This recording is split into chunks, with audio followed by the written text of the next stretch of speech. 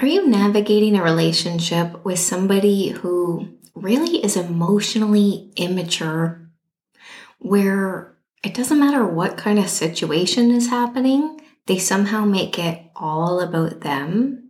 Or they seem to always be combative, trying to pull you into fights, taking things personally, turning like small little incidents into a really big deal? If so, today's episode is for you. I'm going to share a few things that can be really helpful when you're needing to engage with and protect yourself in a connection with somebody who struggles with emotional maturity. So you are listening to Bold as Love. I'm your host, April Boyd, and I'm a psychotherapist, coach, and breathwork facilitator.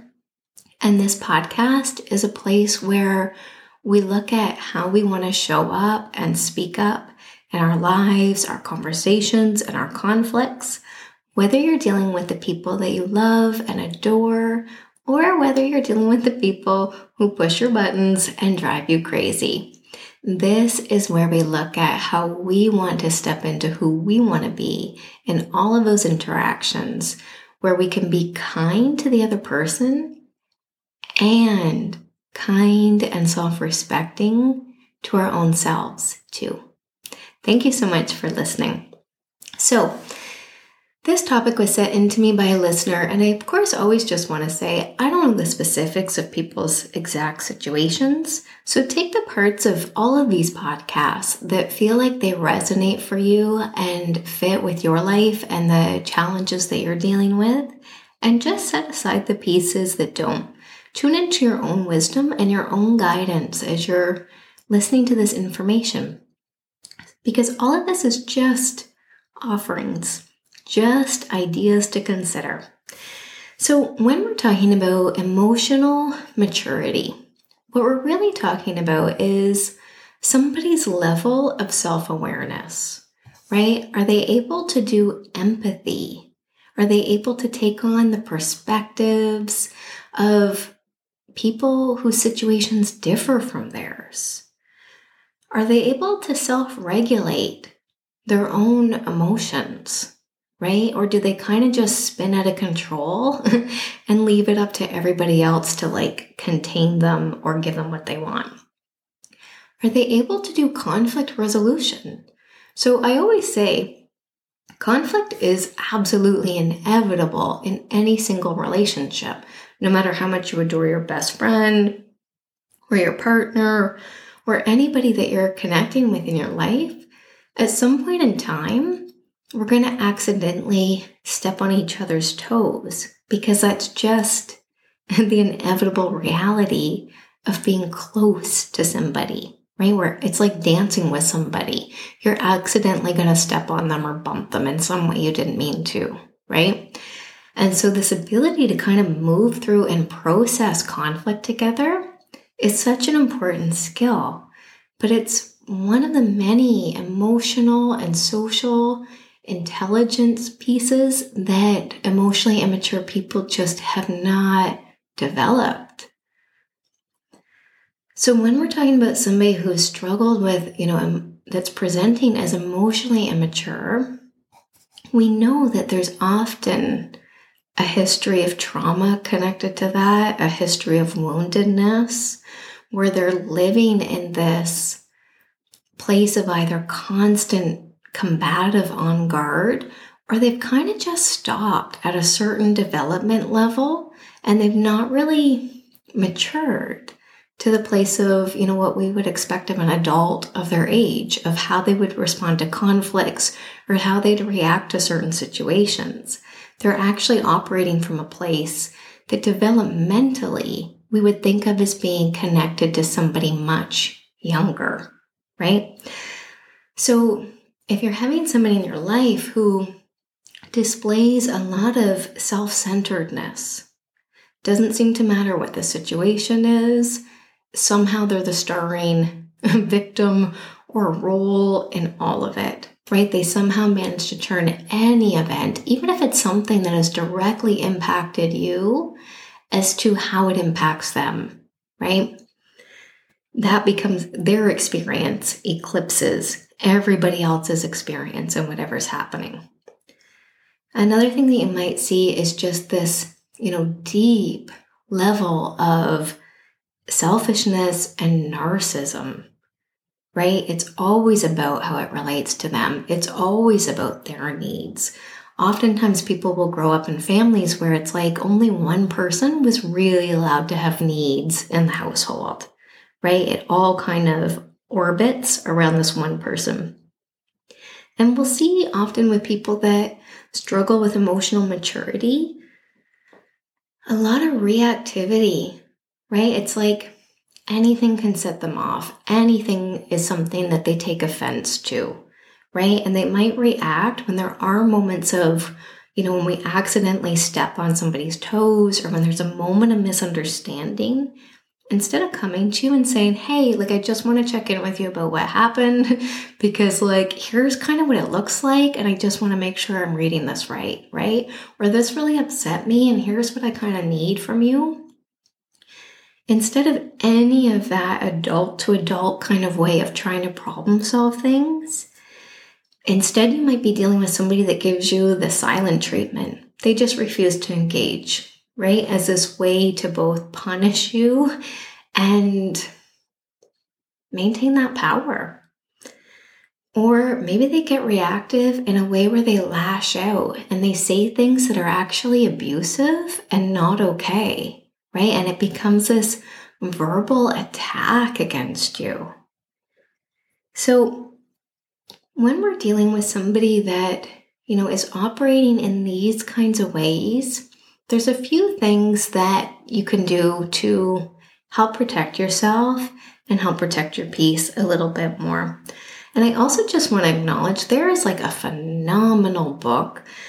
I can't remember exactly off the top of my head whether she talks about these strategies specifically, but I'm sure they are woven throughout there. It is called Adult Children of Emotionally Immature Parents, and it is a game changer for understanding and repositioning yourself in relationship with somebody that's emotionally immature.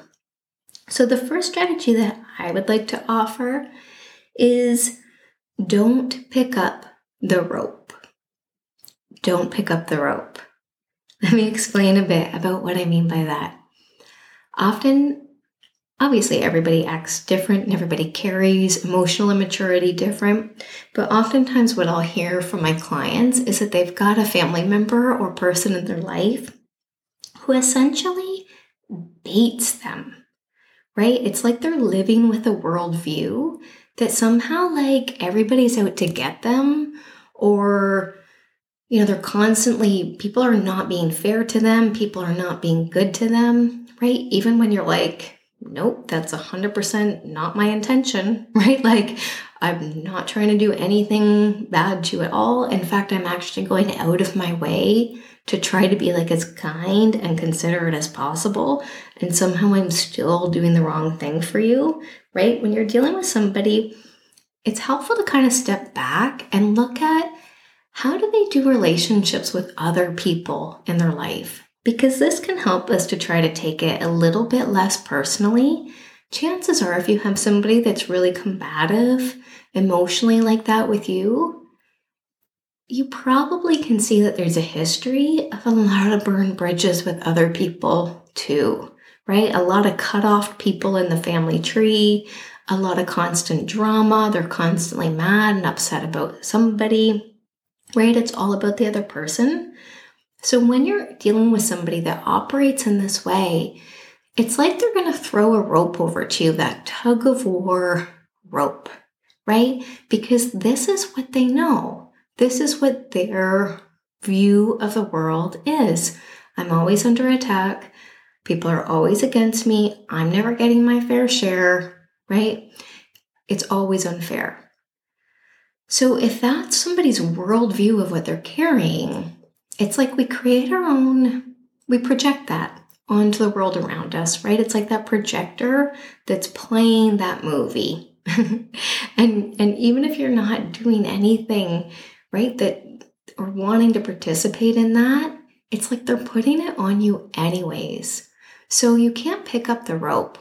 This is actually a phrase that I learned when I worked in an addiction center a long time ago, and I thought it was such a great one because it's such a good visual, right? Somebody can throw you that tug-of-war rope, but the only time that you're going to get into this tussle with them is if you pick the other end of the rope up. Otherwise, you can just walk away and be like, wow, you seem upset. I'll chat with you when you're calmed down, and walk away. But instead, what we do is we pick up the rope and we get into this place where we are like fueling the fire just with our attention, and just because we're doing the dance with them. We're participating in this tug of war.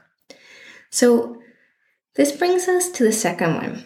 We have to stop trying to convince somebody of your goodness, right? This is a part of picking up the rope, is we get into this place of like justifying, explaining, trying to give somebody like 500 reasons to prove that we're actually a good person and we actually didn't intend to hurt them and we actually are doing our best to like hold this relationship together despite how much they're trying to sabotage it, right? We get into this place of trying to convince them of our goodness. And what I've come to see, there's some people that you're just never going to convince them because it's incompatible with the worldview. So it's like seeing you as the one person that's not threatening to them, right? Emotionally threatening to them. It's like they don't have the ability to see that. They would have to change their whole entire life, their whole entire way of relationship, if they were able to see your and believe in your good intentions. So this is where one thing that can give us some comfort and grounding in this is to really just check in on what our intentions are and if we're living in alignment with that. And when I do that in my own life, okay, I'm feeling bad or I'm feeling worried that this person thinks I'm not being good enough to them. This person thinks I'm not giving them enough of my time. This person thinks I'm somehow rejecting them, right? Whatever that is, when I check in on like, what is my intention really? What is my truth really? My truth is, anyone is welcome at my table. Anyone is welcome at my table. But you've got to be nice.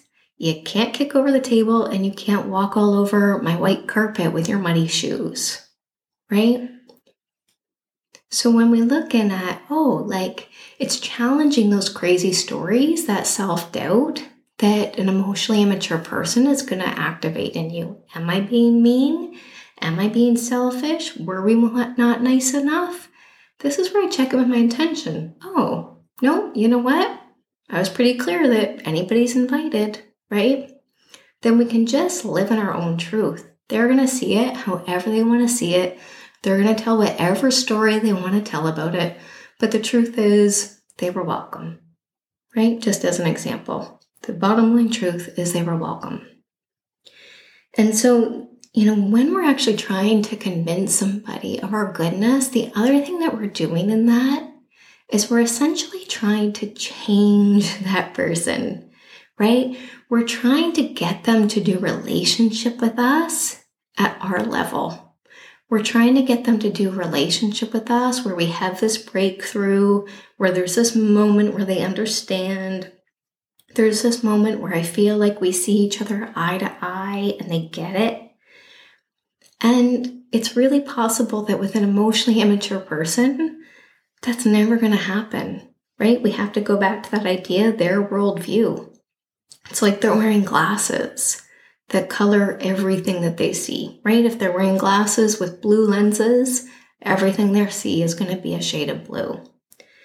So instead, this is kind of where I say, it's like I think that one of the most loving things that we can do is accept people for who we are, who they are. That doesn't mean that you unconditionally put yourself in the line of fire or that the relationship is necessarily unconditional or that you accept all of their behaviors or whatever kind of nasty, uncool thing that they're doing to you. But it means that you accept that this is who this person actually is. And I need to quit trying to push them towards the version of them I hope that they would be, right? And this is where it's good intentions. We're like, oh, if I could just get this person to go to therapy or read this book or take in what I'm saying, then I'll be able to have a different relationship with them that lives up to the potential of what I hope that this could be. The question we have to ask ourselves is whether that story serves us, because it might just be a fantasy. The person might not be capable of rising up to meet you there. Now, I've heard examples from clients in my practice where they were able to have some open heart-to-heart conversations with family members. They were able to share, here's how you're impacting me, or here's, what it's like for me when you're doing this or doing that. And the other person was able to grow with them and take in that information and was open to the idea of seeing how they impact people. So that might be somebody that has, let's say, has a difficult history, as an example. That's not always the case, but as an example. Or maybe just wasn't exposed to a lot of relationship skills or a lot of confidence building or, those soft intelligence, emotional intelligence skills that we think about, but has the capacity and the willingness to get there, right? This is where I love, Brené Brown talks about in her work that she'll use examples from her childhood and she'll talk about some of the challenges that she had with her parents, and her parents are okay and open with her doing that and are open to her challenging them present tense on some of their reactions or things that they're saying and doing, because they're open to doing it better, right? They're open to the feedback. That's not necessarily an emotionally immature person. That's almost like somebody that just hasn't been exposed to the teachings before.